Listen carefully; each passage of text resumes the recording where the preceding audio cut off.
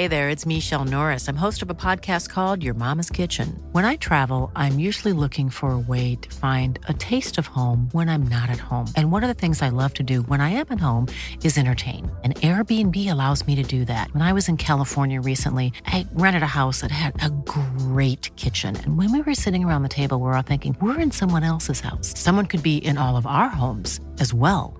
If you have a home, but you're not always at home, you have an Airbnb.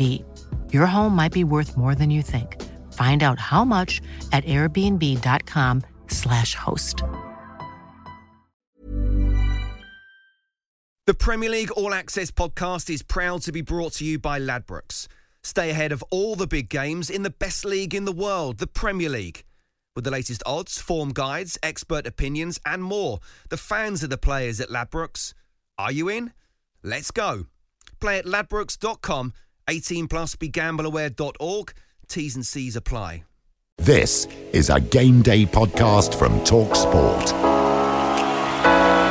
Hello and welcome to the Game Day Premier League podcast from TalkSport, the ultimate review and preview to all the big action with me, Sam Matterface, former West Ham and England striker Dean Ashton, and TalkSport transfer guru Alex Crook. Coming up, tense, tight, tedious. But as United have the best chances at Anfield, we ask, why are Liverpool firing blanks? Manchester United are top and now head to Craven Cottage with the halfway lead in their sights. But what are they? Full force, Robinson red card costs Scott against the neighbours as Frank now takes Chelsea over land and sea to Leicester after the Foxes hunt down Hasenhüttl's herd despite a very impressive Saints showing. Also, Big Sam has a big smile after Black Country Derby success and Spurs spank Sheffield United with a couple of corkers. Palace knocks stone cold as Manchester City cement their place as title contenders, and a lot more besides on the podcast that wonders if we could still get into our spray-on skinny jeans on our 50th birthday, like Pep. The Game Day Premier League podcast from TalkSport.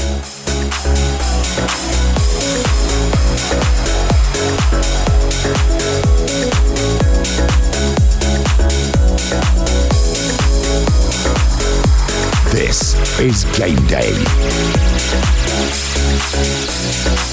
And with me to discuss such big issues are Dean Ashton, the former England forward. Hello, how are you? I'm great. I don't even own a pair of skinny jeans. I never have done. It's not even worth it. Well, all right, okay. Alex Crook? I've got a pair of skinny jeans, actually. Yeah, I prefer them to the baggy variety. Do you? Right, okay. Yeah, you always tell me, though, you've got quite nice legs. I've got incredible legs, to be fair. Good to know. Always good to know. Right, okay, we've got some massive matches to look back on and some even bigger ones to look forward to over the course of the week, or certainly, hopefully, more entertaining ones over the course of the week. On TalkSport this week, the schedule is jam-packed with live football matches on Tuesday and Wednesday night. So, let's get to it. Slow, left-footed, drives it into the bottom corner, the other side from the first penalty he scored. Patricio went to his right, the ball went to the goalkeeper's left, and West Bromwich Albion have come from behind now to lead by 3-2 at Molineux. West Ham 1, Burnley 0. Mikel Antonio has stabbed him from 3 yards out. First of all, the marking or the defending was absolutely abysmal. Secondly, the celebration about doing a backstroke in swimming is equally as bad. Job well done by Graham Potter's side here. Leeds United 0, Brighton Hove Albion 1. Neil Maupay with the only goal of this game came in the 18th minute, a right-footed tap-in, and it's their first win in 10 for Graham Potter's side. Poured away by Areola, and the shot driven in by Mason Mount, and Chelsea finally have the goal here to break down the 10 men. It's a crucial goal for Chelsea and Frank Lampard. Barnes is surging clear on goal. Iheanacho square. Barnes will go it alone, and he'll find the corner, and he'll seal the victory for Leicester City that takes them second in the Premier League table. Ndombele has restored Spurs' 2-goal cushion with a deft flick of his right boot, an instinctive finish over Ramsdale into the corner. That really was the work of genius. Full-time whistle has gone. It's Liverpool 0, Manchester United 0. It's a point which gives United a 2-point lead at the top of the table and means just 5 points separate the top 6 teams in the Premier League. Who wants it the most? Finished Manchester City 4, Crystal Palace 0. A result that moves Manchester City into second place in the Premier League table, and they have a game in hand. They will be top if they win that game in hand. Manchester United take on Fulham on Wednesday night live on TalkSport. Let's do some quick reflections on Liverpool against Manchester United. Liverpool slipping to 4th in the table. United 2 points clear at the top. Liverpool had to play Henderson at centre-back, Shaqiri in midfield, Dean. Goal scoring, though, seems to be a massive problem for them. 3 Premier League games without a goal for the champions of England. Why? Well, first of all, I think the fact that teams are just sitting so deep, and Manchester United were no different. Back 4, 2 holding midfielders in front. Even the wide players tucking back and defending. Teams are just not going to allow Liverpool the space to create in behind, and they're going to be wiser to the way that Liverpool are going to play. So that's difficult in itself. But I think competition for place is such an issue with Liverpool. I look at the best teams throughout the years. You think of Sir Alex Ferguson's teams, the likes of York, Cole, Sheringham and Solskjaer, all in one squad fighting for 2 places between the 4 of them. Liverpool don't have that. Firmino knows he's going to play. Mane, Salah, they know they're going to start every single game. And I think you need that competition in the best sides. And that's, I think, where Pep Guardiola's had it right since he got to City, is that being able to rotate and have players be on the edge, knowing that they could be dropped for any game. And it just keeps the players honest. And I think that's the biggest issue is him not refreshing that side. I think he makes a good point. Sir Alex Ferguson always used to say that the best time to strengthen was from a position of power, i.e. when you've just achieved something or won a trophy. And apart from Jota, Liverpool didn't really do that. I mean, there's an incredible stat. They brought in Thiago as well, didn't they? But he's been injured for a very long period of time and hasn't really settled in just yet, although there were flashes in that game where he really dictated the play in the first half an hour. Yeah, I think he tweeted to say that was his Anfield debut, which is incredible, really. But that shows how many games he's missed. But the stat I was going to highlight was since scoring with 7 of their 14 shots against Palace, Liverpool have scored 1 goal from 62 shots in their last 4 Premier League games. That's a conversion rate of 1.6%. I'm sure that will turn at some stage. They've got too many good players in the forward areas for it not to.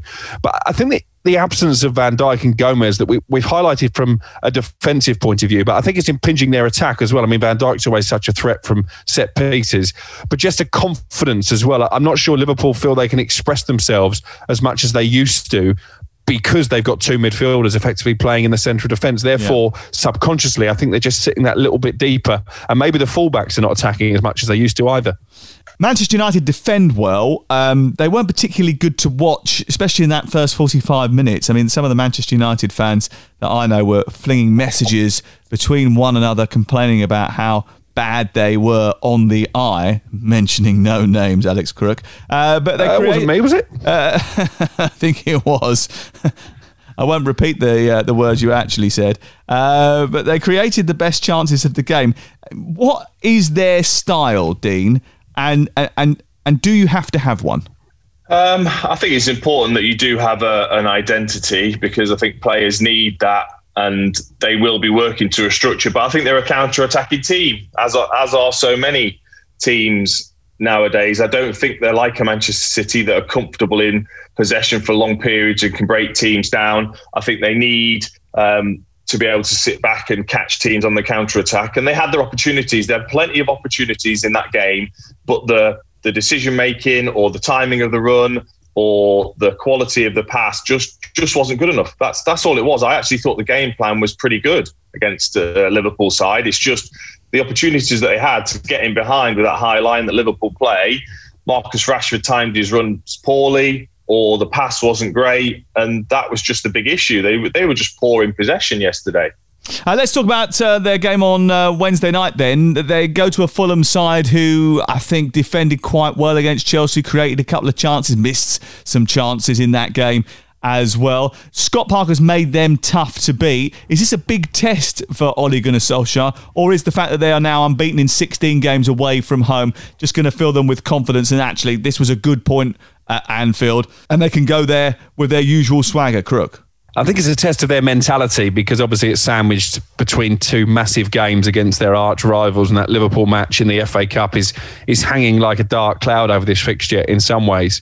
But I think if you're going to be title contenders, then you have to go to places like Fulham and find a way to win. Chelsea did that at the weekend, weren't at their best, but still came out on top.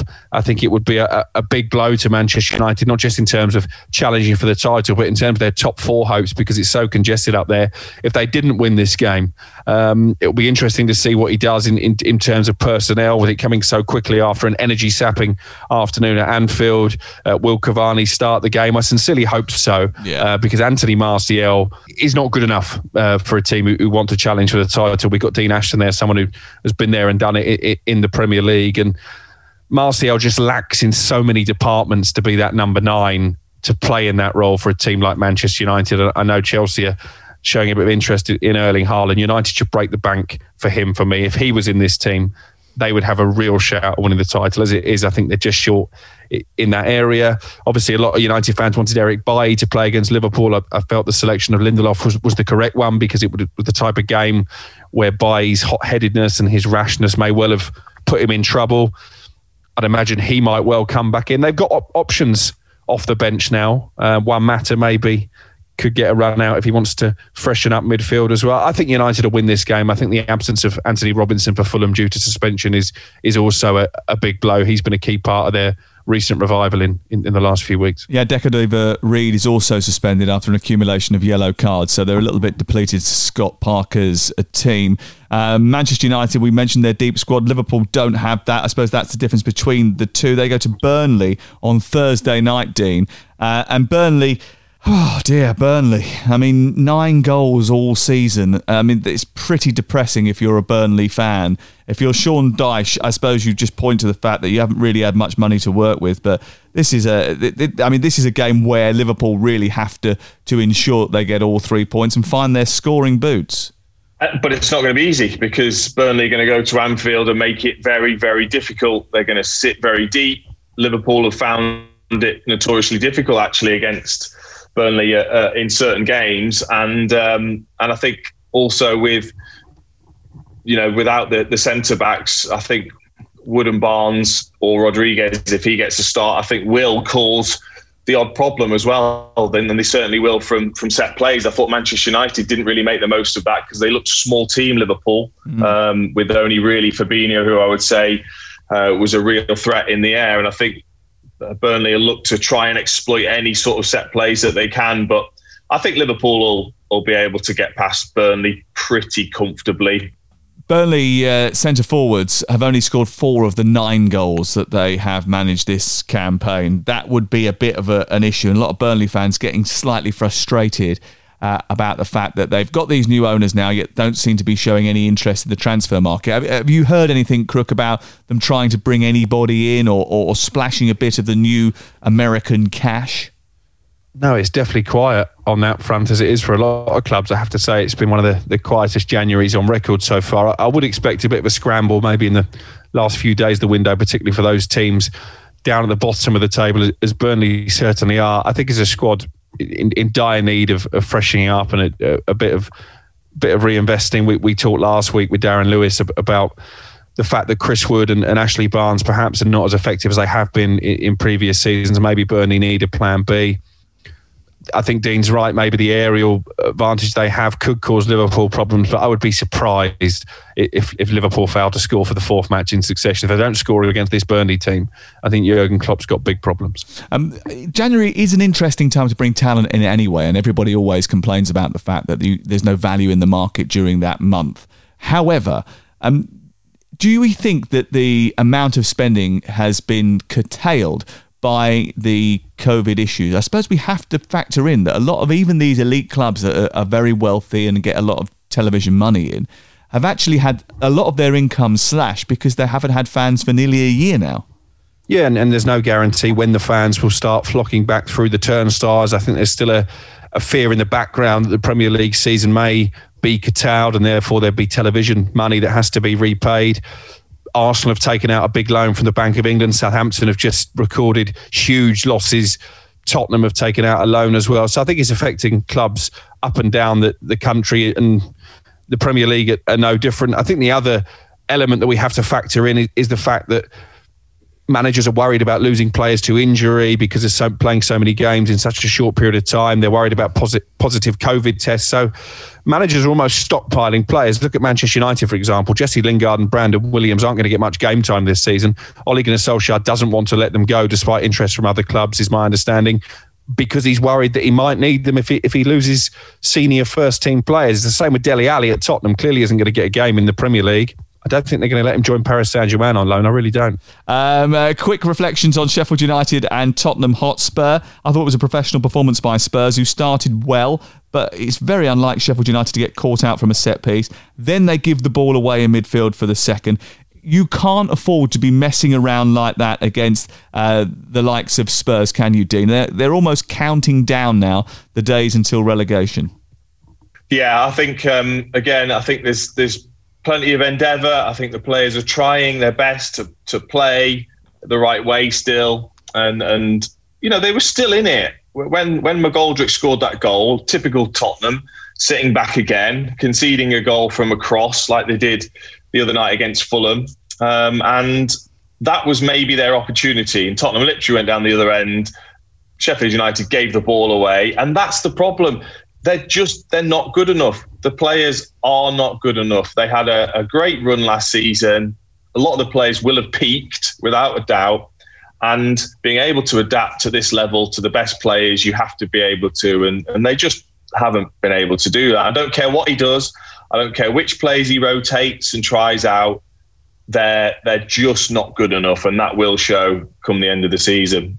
Yeah, I thought they put their foot back on the accelerator again in the second half, didn't they, Tottenham? And that's why they took themselves away from Sheffield United. Some great goals in this match. The McGoldrick goal was a really good goal, a brilliant delivery into the box and a very good header from David McGoldrick, who's started to actually put the ball in the back of the net, which is a surprise, really. But Sheffield United, from goals, open play goals, expected goals, set-piece goals, they're 20th on every single list, so no surprise that they're bottom of the table. Crook, let's talk a little bit about that Ndombele goal. Do you reckon he meant it? I think he probably did, to be honest. It was brilliant, wasn't it? I mean, it was lovely to watch. It was reminiscent of a certain Dean Ashton. Not that he was one to blow his own trumpet on social media yesterday, but we're very similar. Mine was a volley. And did you mean it? Of course he did. Did you mean it? Absolutely, yeah. No, I thought I meant it and he meant it, and his was equally as stunning as mine in terms of that awareness and touch to be able to sort of get the weight of the ball right to go up and over the top of the goalkeeper into that far corner. I thought it was just a great goal from a player that really is starting to become, you know, one of the first names on the team sheet and a real sort of Jose Mourinho type player, but with flair as well. But again, you know, Tottenham, they're just so good when they win the ball back. And again, I thought Højbjerg was superb, and that's where he's got it right. He's got the players in there, Jose, that'll win the ball back in the right areas, and then suddenly they allow that front line to get going. The only issue I would have is Bergwijn's playing without doing anything. He's just a body in there. I know it's a great ball in for Ndombele, but I think if Tottenham could really get someone else on that right hand side that could add the same sort of goal threat that the other two have, I mean, that would make them very, very, very, very hard to beat. Ndombele, by the way, is in my fantasy team, although I left him on the bench this week. Disaster. John Stones is in mine. Oh. We'll get to him in just a second. Quick ball by Drury. Here is Ashton! Oh, it's a brilliant goal! Just to emphasise the talent and the touch. And it's just what Norwich City needed. Well, right on cue. It's a fantastic goal.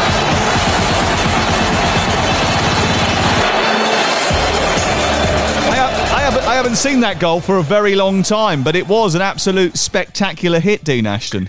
It was. It's an incredibly difficult skill. I mean, it's much harder than Ndombele's that bounced first for him to then size it up. I love the fact that you tweeted. I love the fact that you tweeted against David. Tanguy's been watching the Premier League years. Yeah, in his lockdowns, he must have been watching, surely. And plus, David James is a lot taller than Ramsdale, so I think I just picked him. Didn't you get overshadowed by Delia at half-time, though? They remember the game for her half-time antics as opposed to your wondrous strike. Funny that, isn't it? Yeah, funny what alcohol does. A message for the best football supporters in the world. We need a 12th man here. Where are you? Where are you? Let's be having you.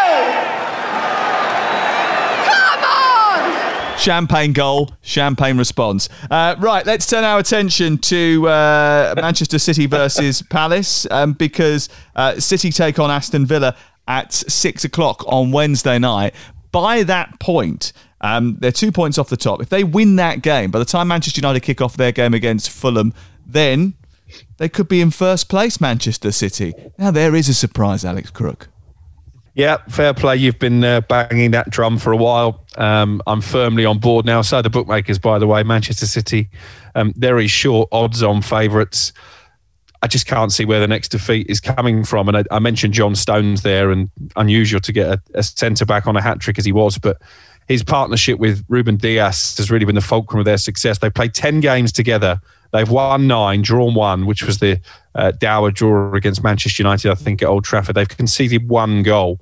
And for me, John Stones at the moment is not only a shoo-in for a place in Gareth Southgate's England squad, which didn't look likely a few months ago. I think he has to start at the European Championships. I think his turnaround and his form has been that good. And they're a machine, Manchester City. Once they get the bit between their teeth, as they have, they're going to be very hard to stop. And I know maybe like Liverpool, they're not scoring goals as regularly as perhaps they once were, but all the time they're not conceding them at the other end. They've got enough talented players going forward that they will sweep teams away. And I thought De Bruyne again on Sunday was a joy to watch. John Stones net as many goals in City's win as Manchester City have conceded this season when he's been in the side. So he's scored as many goals as he's conceded. I mean, that's pretty damn impressive, isn't it, Dean?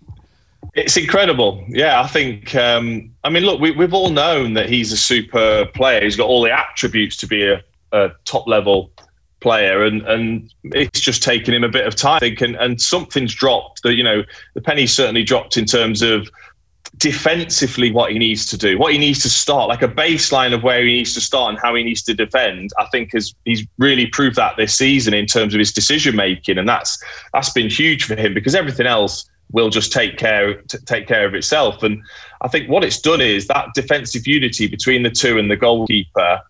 It's meant that even though City haven't been great going forward for large parts of the season, they've still been able to tick along, keep the victories, and then it's then only going to be a matter of time before the forward players do get into a rhythm. So I think a huge amount of credit has to go to both him and Diaz for keeping City sort of well within it, because while they're waiting for the attackers to get going. I don't think that there's much doubt that this game's going to go ahead now, is there, Crook? I mean, I think we believe that this is going to be played, don't we? I think so. I think Aston Villa were due to be given the all-clear to return to their training ground on Sunday. It's going to be interesting to see how much of an impact COVID-19 has on team selection, on the fitness of their players, because obviously Steve Bruce, when Newcastle were hit with a similar outbreak, said that it took a long time for his players to get over that, or if Aston Villa may be refreshed from having such a long break in between Premier League games. So it's a bit of an unknown quantity, this match, I think, but Manchester City would be confident on form of winning it, but Aston Villa have players, as they've shown this season, who are capable of upsetting the big teams. Cool fact, a crocodile can't stick out its tongue. Also, you can get health insurance for a month or just under a year in some states. United Healthcare short-term insurance plans, underwritten by Golden Rule Insurance Company, offer flexible, budget-friendly coverage for you. Learn more at uh1.com. There's never been a faster or easier way to start your weight loss journey than with PlushCare.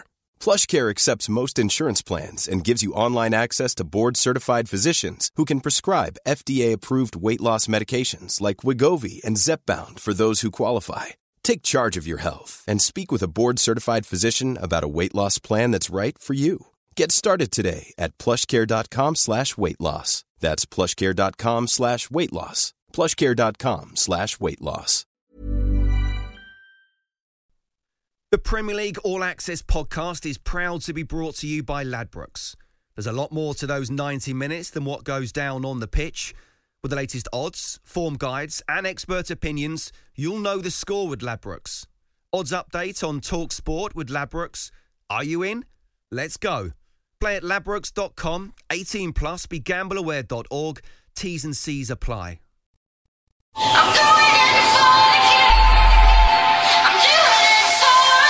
The tight angle, gets the shot away and scores!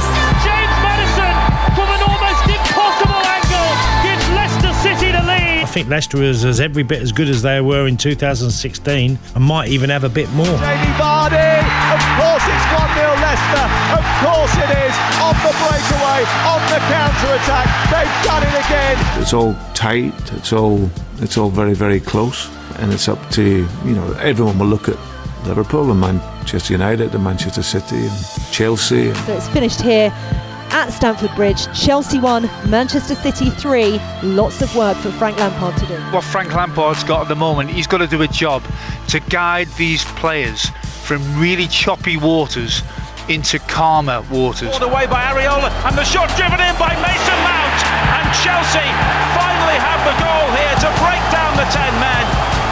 It's a crucial goal for Chelsea and Frank Lampard. I think a lot of people are talking about us, and a lot of people make a big deal about the fact that we've lost some games, but for me it's I say it's normal, but where we're at, we had a really good run, and then you have a tough patch. I expected it this season, and they give you little challenges. How do you get out of a tough patch? Work hard.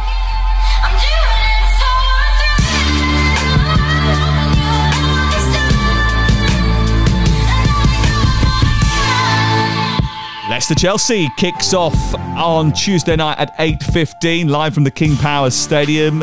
Dean and I are going together to watch this game. Very much looking forward to that, Dean. Leicester beat Southampton at the weekend in what was quite a tight match, actually, between two very good teams. I thought Southampton came out of the match with quite a lot of credit.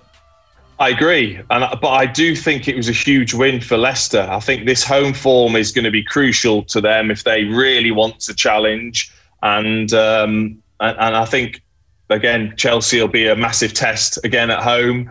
And I just thought mentally it was important that Leicester kind of got through that game the way that they did. Look, Vardy missed quite a few chances. I would say that the scoreline could have been slightly better, even though Southampton were a threat throughout the game. But if Leicester can get that home form right and be harder to beat at home, they're going to be right in there. And whenever I hear about the title, no one is mentioning Leicester. No one puts them in that bracket properly. They don't genuinely believe. But you look through their team and their squad, and it's very, very strong. And if you look at the table, I mean, they're only 2 points off the top themselves, aren't they? And they play against what would have been considered earlier in the season another title contender, although I don't think Chelsea ever were. But Leicester City certainly are, aren't they, Crook? Yeah, I said on Darren Bent's boot room on Sunday, we have to take Leicester seriously now. They were before the Manchester City win. They were the meet in between the Liverpool and Manchester United sandwich. They've obviously had their problems with injury over the course of the campaign. The fact that they've managed to find a way to deal with those absentees is credit to Brendan Rodgers and his players. Most of those are fit now. Southampton were a difficult opponent, but I think Leicester actually kept them at arm's length pretty well, particularly in the second half. I think they're contenders, as long as Jamie Vardy stays fit, because they haven't really got a backup to him. I suppose whether they are title contenders or not depends a lot on what happens next. After 18 games of this season, second in the table, 11 wins, 2 draws, 5 defeats, a win ratio similar to last campaign. But what happened next last year in their final 20 games was that they only won 30% of them, and they played Chelsea on Tuesday night.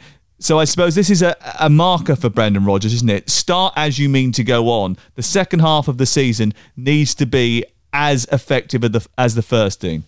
Yeah, it does. I think what will help his side is that he's got some injured players coming back. I think Ricardo looks like he's back and has been involved and could actually start against Chelsea, although Justin's been very, very good, and Castagne's back. And the likes of Ndidi has now got some games under his belt. Maddison, you would feel, is getting right back to the sharpness and the fitness levels where he'd want to be. So, and I think they're a year wiser, I think, under Brendan Rodgers. So I don't see it. I do not see there being the same downturn in form. They're so deadly away from home. And I think confidence boosting wins like that against Southampton, and if they can get one against Chelsea, that's exactly what a young team like Leicester need to go on and have a good second half of the season. I'd have to agree with Crooks. If Jamie Vardy gets any sort of a major injury, then scrap everything I've just said. Harvey Barnes has done pretty well, though, hasn't he? Scored 10 goals in 24 games in all competition this season, which is his best, equaling his best ever tally in one entire campaign, which was 2018-19. So he's certainly upped his game. Shall we talk about Chelsea then? Because Saturday night, away at Fulham, I mean, if you look at just the result, it looks like a professional job well done. Sometimes, yes, I know the cliche is it's more difficult to play against 10 men, but Chelsea were making heavy weather of it before Anthony Robinson was sent off. And actually, Fulham had arguably the clearer cut off the chances up until that point. I actually thought, and I think I text you saying this, Fulham were playing better than Chelsea. They were managing the game better than Chelsea, who themselves just don't look like, whatever they do, they have a goal threat. I mean, they've got Timo Werner, Olivier Giroud, Tammy Abraham, Christian Pulisic, Ziyech. Yeah, I mean, in the first half, Ziyech and Pulisic, I don't think they put a ball in towards Olivier Giroud for him to create a chance. I mean, I thought they were very, very limp. Yeah, I agree. And we've spoken a lot about Werner and Havertz. It was another big miss at the end from Werner. His confidence looks absolutely through the floor at the moment. But it's interesting you mentioned Pulisic there, and I was thinking about this listening to the game on TalkSport on the way home, and Nigel Adley was commenting on how he just isn't playing the same vigour that he was at the end of last season, when of course he played such a key role for Chelsea in terms of reaching the Champions League and the FA Cup final. Got a really bad injury in that FA Cup final and hasn't recovered. And I think it's a big problem for Frank Lampard, because he was the heir to the Hazard throne, and if he's not firing, clearly it's going to have an impact on the amount of chances they create and the number of goals they score. Far be it for us to speculate that is still a problem, but a hamstring injury of that sort of grade can cause you long-term problems, can't it, Dean? And if it just takes even half a yard, or even not even that, even 20% of a yard of your pace, you are in a different territory, aren't you? Because it is that sets him apart. Yes, and I think the main thing with the hamstring injuries that I've always felt, the odd ones I've had and players that have had worse ones than me, is mentally. Mentally, you're that worried, I think, sometimes of getting up to top speed because you feel like it's going to go. Even when you get yourself fit and you do the rehab, when you get into games, it's that mental block I think you can have with hamstring injuries in terms of being able to really accelerate and decelerate the way you would like to. So that might just take a bit of time. The big issue I have is every single centre forward they seem to play, they then, like you said, Sam, they don't play to his strength. You know, if Olivier Giroud's playing, they want to play to feet and play in and around the penalty box rather than getting it wide and getting good deliveries in. If Werner's playing and he needs it in behind, they'll look to get it wide and play crosses in. It's you know, the team have certainly not grasped whoever's going to play up front, we need to play in this certain way. And also, I think the midfield's an issue. I think Mason Mount's been brilliant, but that other player alongside him, whether it be Havertz, whether it be Kovacic, has been very, very poor. And that's an issue. Why not put Reece James in midfield? Give that midfield a bit more energy, a bit more quality that I think he would give you. And also, if he played on the right-hand side of the two further forward midfield players, he's got that kind of Kevin De Bruyne delivery from a sort of deep right-hand side area as well. I'd love to see it, because I thought he was brilliant at Wigan in midfield. Arsenal-Newcastle is Monday night. Newcastle, I think they're in a bit of a spot of bother, aren't they, really? I mean, when you look at the table, I thought I mentioned it a few times that I'm not entirely sure that they are out of the relegation fight. They certainly don't look that way after this weekend, with West Bromwich Albion picking up points, Brighton picking up points, Newcastle 19 from 17, and they're only, 5 points in front of Fulham. Yeah, and there seem to be problems now between Steve Bruce and his players. Obviously, Steve Bruce came out with some pretty cutting comments in his pre-match press conference, said that we're going to do it my way now rather than the players' way. I'm not exactly sure what he meant by that, because I don't think many players, particularly attacking ones, would subscribe to playing the type of football Newcastle have been. But equally, there have been murmurs in the dressing room that certain players don't understand his tactics, A false 10 was bandied around for a couple of players in their last game, that dismal defeat against Sheffield United, which has left some senior pros scratching their heads. Well, exactly. What's a false 10? Well, I think that's what the Newcastle players are asking themselves. But for me, I think there is a ready-made answer to their problems. I was really impressed with Andy Carroll in the game that I commentated for TalkSport against Arsenal in the FA Cup. He did everything but score in that game. He worked tirelessly for the team. That little and large combination is proven to have positive impact. So why not just play Carroll alongside Callum Wilson? Carroll wins the first ball. Wilson gets onto the knockdowns. I know from watching Callum Wilson at Bournemouth, he prefers to play with a partner. It looks an obvious remedy. Whether Steve Bruce will be bold and do that against Arsenal remains to be seen. But I have to say, and I've defended Steve Bruce a lot on this podcast, if these games weren't being played behind closed doors, I think his position would be untenable. I think the atmosphere at St James's Park would be so toxic that Mike Ashley would see no alternative but to pull the plug. Arsenal were pretty dreadful on Thursday night when I went to the Emirates Stadium. They need to serve up something a little bit better against Newcastle, Dean. Yeah, they certainly do. I think again, there's definitely been confidence building, but that was a poor performance all round. But I think things are certainly looking up for Arsenal. I think that finally it feels as if most Arsenal fans and in the media, I think, can trust the fact that he's trying to give these young players an opportunity. That's going to lead to inconsistencies because they're young players, but I can see where he's trying to go. I've said that for months in terms of I think he's got the right ideas. I can see how he wants his team to play. It might just be a bit of time and a few inconsistent performances and results for Arsenal this season before we really see Arteta be able to put his stamp on the side with another transfer window in the summer. Yeah, Pierre-Emerick Aubameyang, you'll get there. Don't worry, lads. Just keep playing him, keep the faith with him. He'll touch the ball eventually. Right, okay, let's move on to what's been trending on the World Wide Web.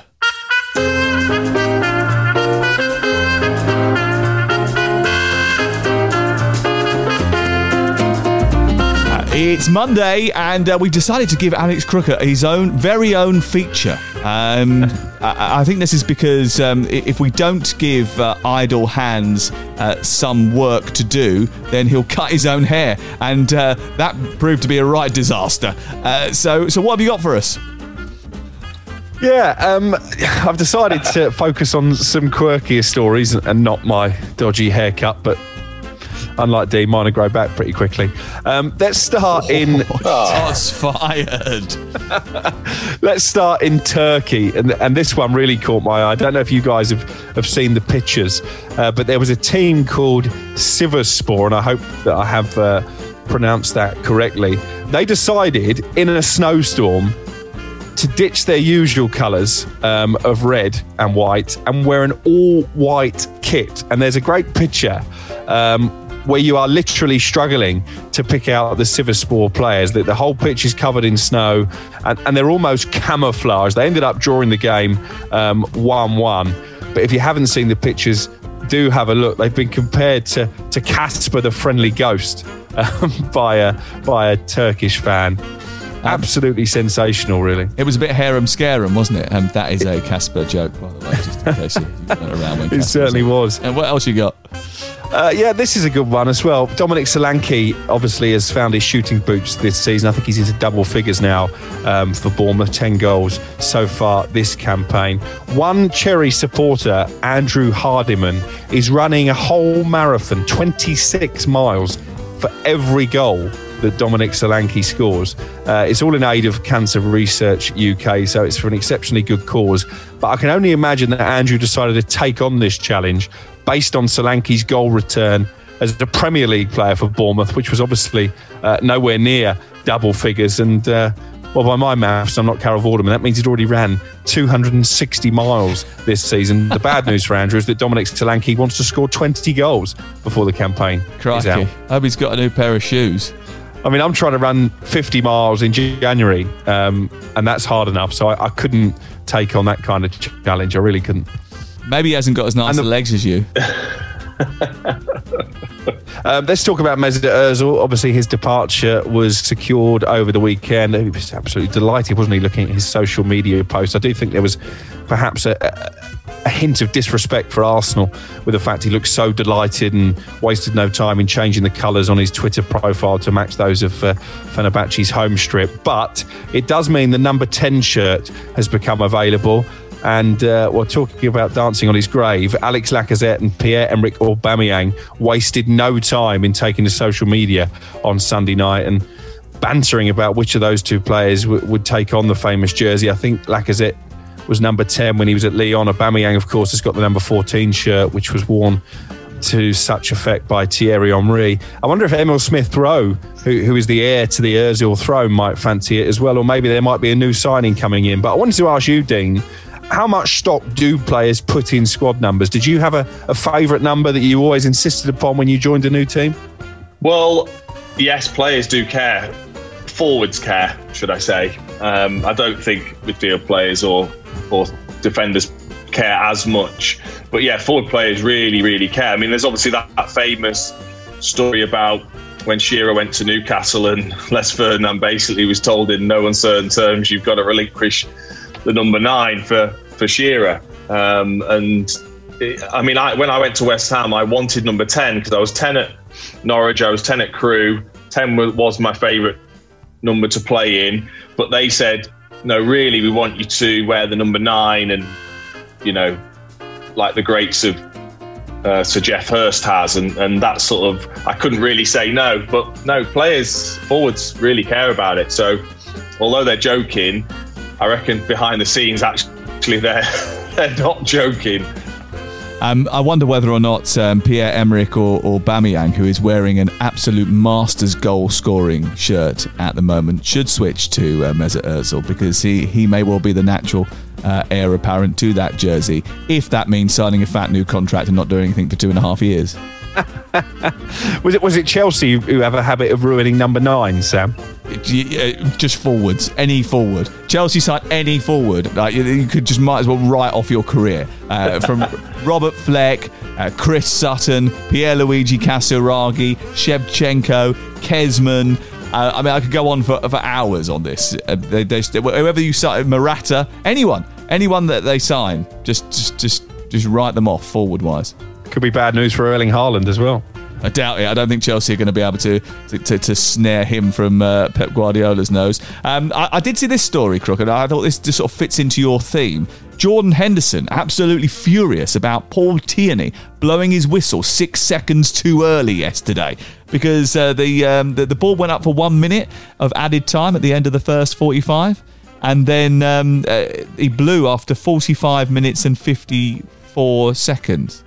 Yeah, it was strange that. I mean, I think that the ball was probably going to run through for David De Gea anyway, but Sadio Mane is quick, so who knows, maybe he would have got there. Perhaps Paul Tierney needed the loo and couldn't wait any longer. I wondered, though, because it says you have to indicate a minimum number of minutes that you put up. What happens if it is only 50 seconds that you want to add on at the end of a half? What do you do then? Because you can't put a board up with 0.5, can you, or 30 seconds? So do they just put up 1 because there's no other alternative to none? I guess you could put up 0. Then you have to add on a minimum of 0 minutes, and you can play 50 seconds. Yeah. Okay, maybe that's the rabbit hole that Craig Pawson fell into. There was one more story I wanted to highlight as well, very quickly, because I think it fits in with this section. It's over in Africa. I retweeted it last night to make sure that it stayed in my memory. And basically, what it boils down to is that Zimbabwe have accused Cameroon of witchcraft after a dead bat was found on the pitch of their African Nations Championship opener. The discovery was made before the game, which tournament host Cameroon won by 1-0. So, yeah, I mean, bats have caused enough problems, haven't they, in the last 12 months? And now they get involved in football. The African Nations Championship is it's an African Nations Cup for players that play in Africa, isn't it? It's a tournament that is contained in the African continent. But I don't think I've ever heard of a game being affected by a bat or by witchcraft. I mean, superstition, Dean. I mean, Uri Geller claims to have had an impact on 1 or 2 games, but not witchcraft. I don't like stuff like this. It freaks me out, honestly. Stuff like witchcraft and dead bats, Ouija boards and Uri Geller. I don't like it. It makes you feel funny. Hey, don't mess with things you can't control or don't understand. Do you remember when Southampton first moved to St Mary's and they thought the ground was cursed because a lot of the building work was carried out by Portsmouth supporters and they'd apparently buried a Pompey shirt in the foundations? They actually got in a witch doctor because they couldn't win a game there for love nor money for a long time. That might have been because Stuart Gray and Steve Wigley were the managers as opposed to any kind of curse.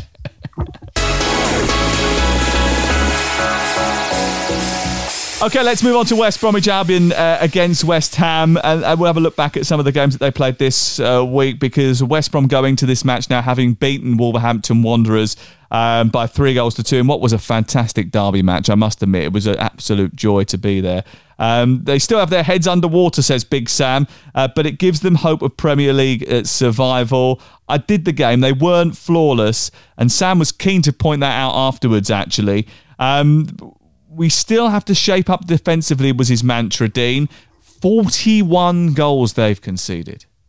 Yeah, and I actually listened to your commentary while I was doing the ironing on Saturday, Sam, and it sounded like Wolves had so much of the ball, so much opportunities to get crosses into the box, opportunities to score from good situations, and kind of West Brom rode that out. And then obviously, of course, 2 penalties is always going to help, and a long throw that Sam had earmarked as a weakness to Wolves, got them over the line. But I think it's maybe I would say it's false hope unless he can get. I still think we have to wait until the end of January, because I thought Snodgrass is a great addition and showed that in the game, what he can bring to that side.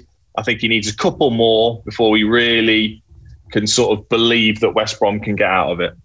He said he's looking at up to 250 players in this transfer window, but I think they are struggling to attract players. They wanted Hamza Chowdhury, but I think Leicester might well keep him at the King Power now, given that injury to Dennis Pratt. Danny Rose as well is a potential target, but I think he fancies a move abroad should he cancel his Tottenham contract. He's given them a fighter's chance, Sam Allardyce, and if you look at the likes of Burnley and Newcastle and maybe Crystal Palace as well, and possibly even Leeds United, there are teams that can be sucked into trouble, and those teams will all be hoping that West Brom's revival proves to be short-lived. This is a tough game, make no mistake about it, because West Ham under David Moyes look a good proposition this season. They're particularly strong defensively. We were talking fantasy football earlier. I've got Bonner and Cresswell in my team. That they look like a side now who don't give away cheap goals. Antonio back and firing as well. I think it's going to be a difficult ask for West Brom to pick up back-to-back wins.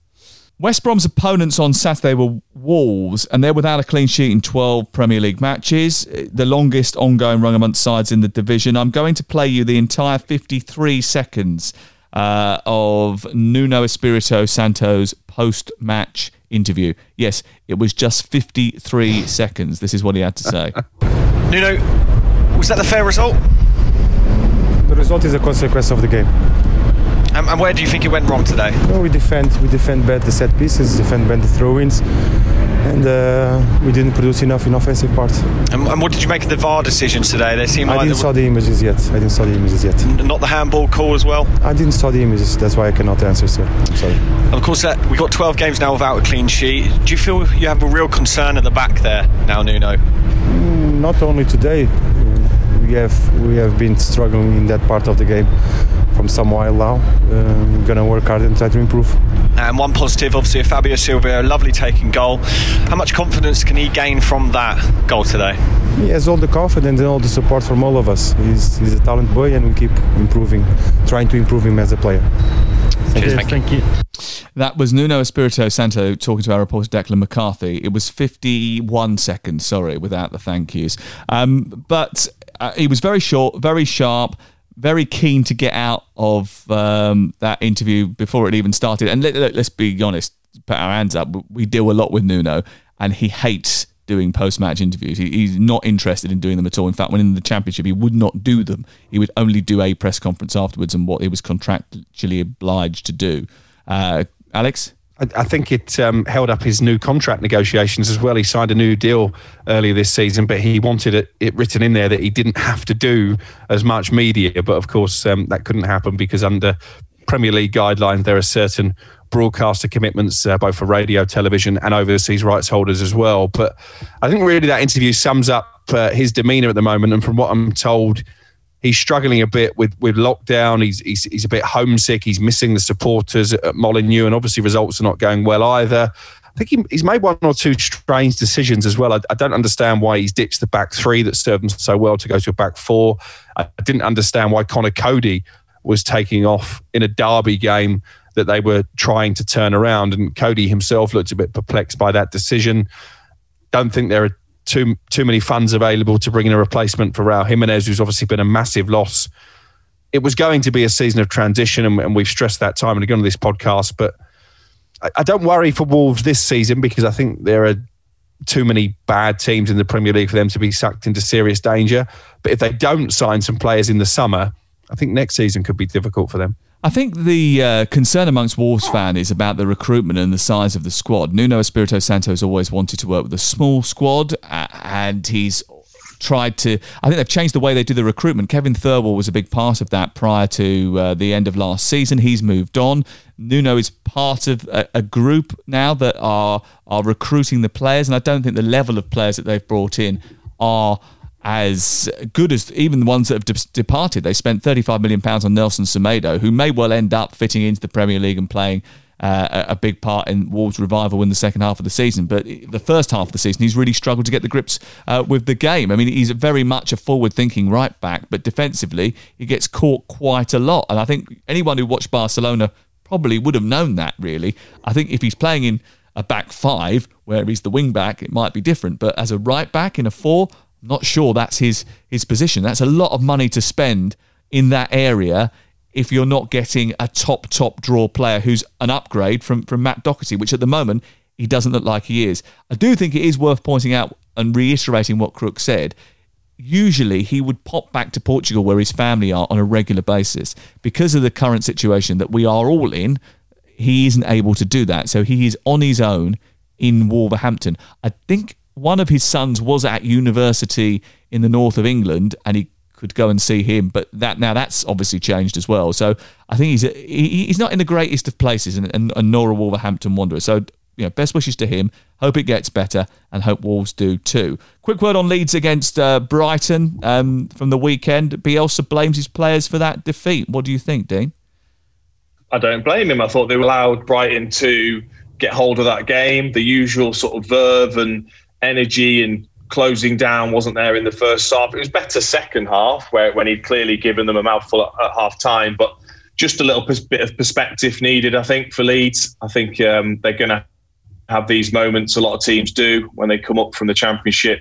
It wouldn't surprise me if they win their next game 5-1. I think they're going to be that type of team, Leeds. And let's not forget that Luke Ayling's having to play centre-back, and he's clearly not a centre-back at all. He's doing his best in that position. So they're missing key centre-backs, which I think hampers, obviously, their chances of keeping clean sheets, and maybe just a bit of perspective needed, both in terms of the way the way I have at times and other people have lauded Bielsa and Leeds. I think that needs to be tempered down, but also when they have these sort of results, I don't think we need to go overboard. Which pitch is more of a concern, Alex Crook's newly shaven head or the Ellen Road playing service? They're quite similar, aren't they? Yeah. Both got plenty of patches. Yeah, lots of varying length going on.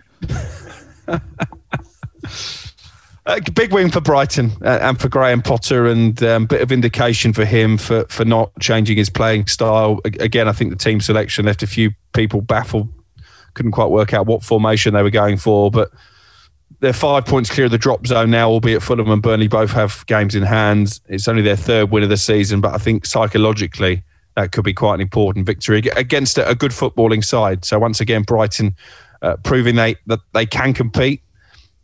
Now they need to start turning those dominant performances into wins, and I hope for Graham Potter and for Brighton that this is a big turning point for them.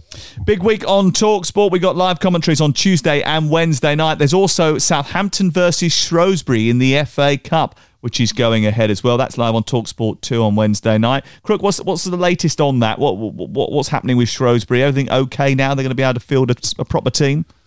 Well, they're not going to have their manager there. News breaking as we're recording this on Monday morning that Steve Cottrell has spent a period of time in intensive care, having tested positive for COVID-19. He'll be watching the game from his hospital bed. By all accounts, he is over the worst, but we wish him well. I'm still staggered this game is going ahead because the FA made it pretty clear before the third round that teams would have to play the game if they had 14 available players. If they couldn't field a team, then there would be a bye awarded to the opponents to take them into the fourth round. They've made an exception. Southampton have, with the agreement of Leeds, postponed their Premier League game that was due to take place on Wednesday at Elland Road. I think the FA need to be clear. They need to be decisive, and it needs to be the same rules for everybody. I don't understand why an exception has been made. I mean, crikey, that sort of brings it home, doesn't it, Dean? I mean, Steve Cottrell, I think all of us have had dealings with Steve, and we know that he is a relatively fit, healthy.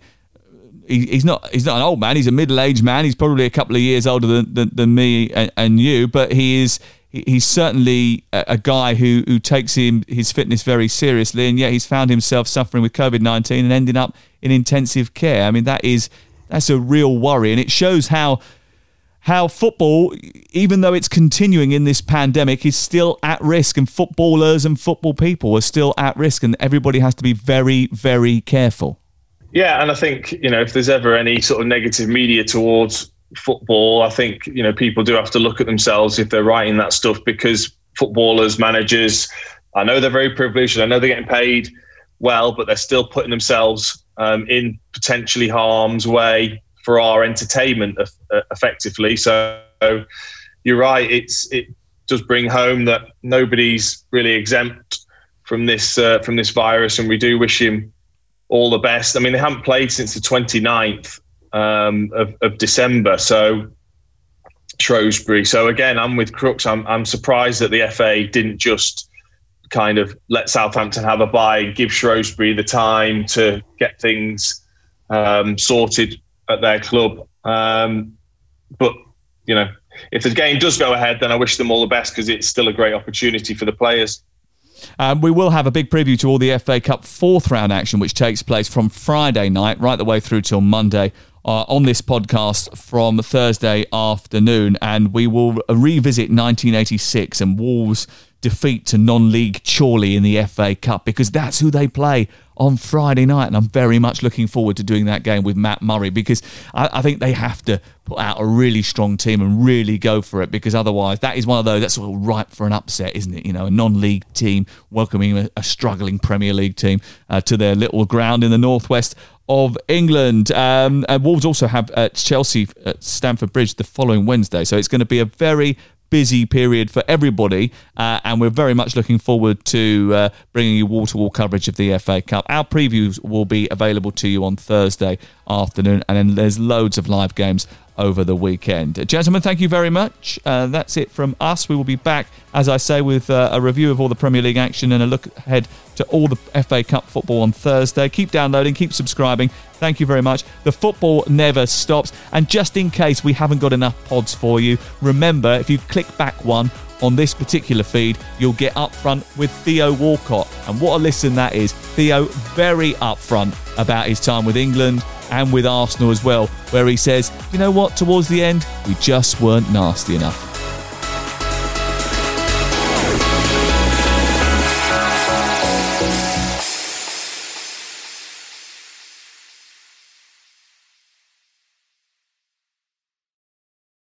The Premier League All Access podcast is proud to be brought to you by Ladbrokes. The latest odds, we set them.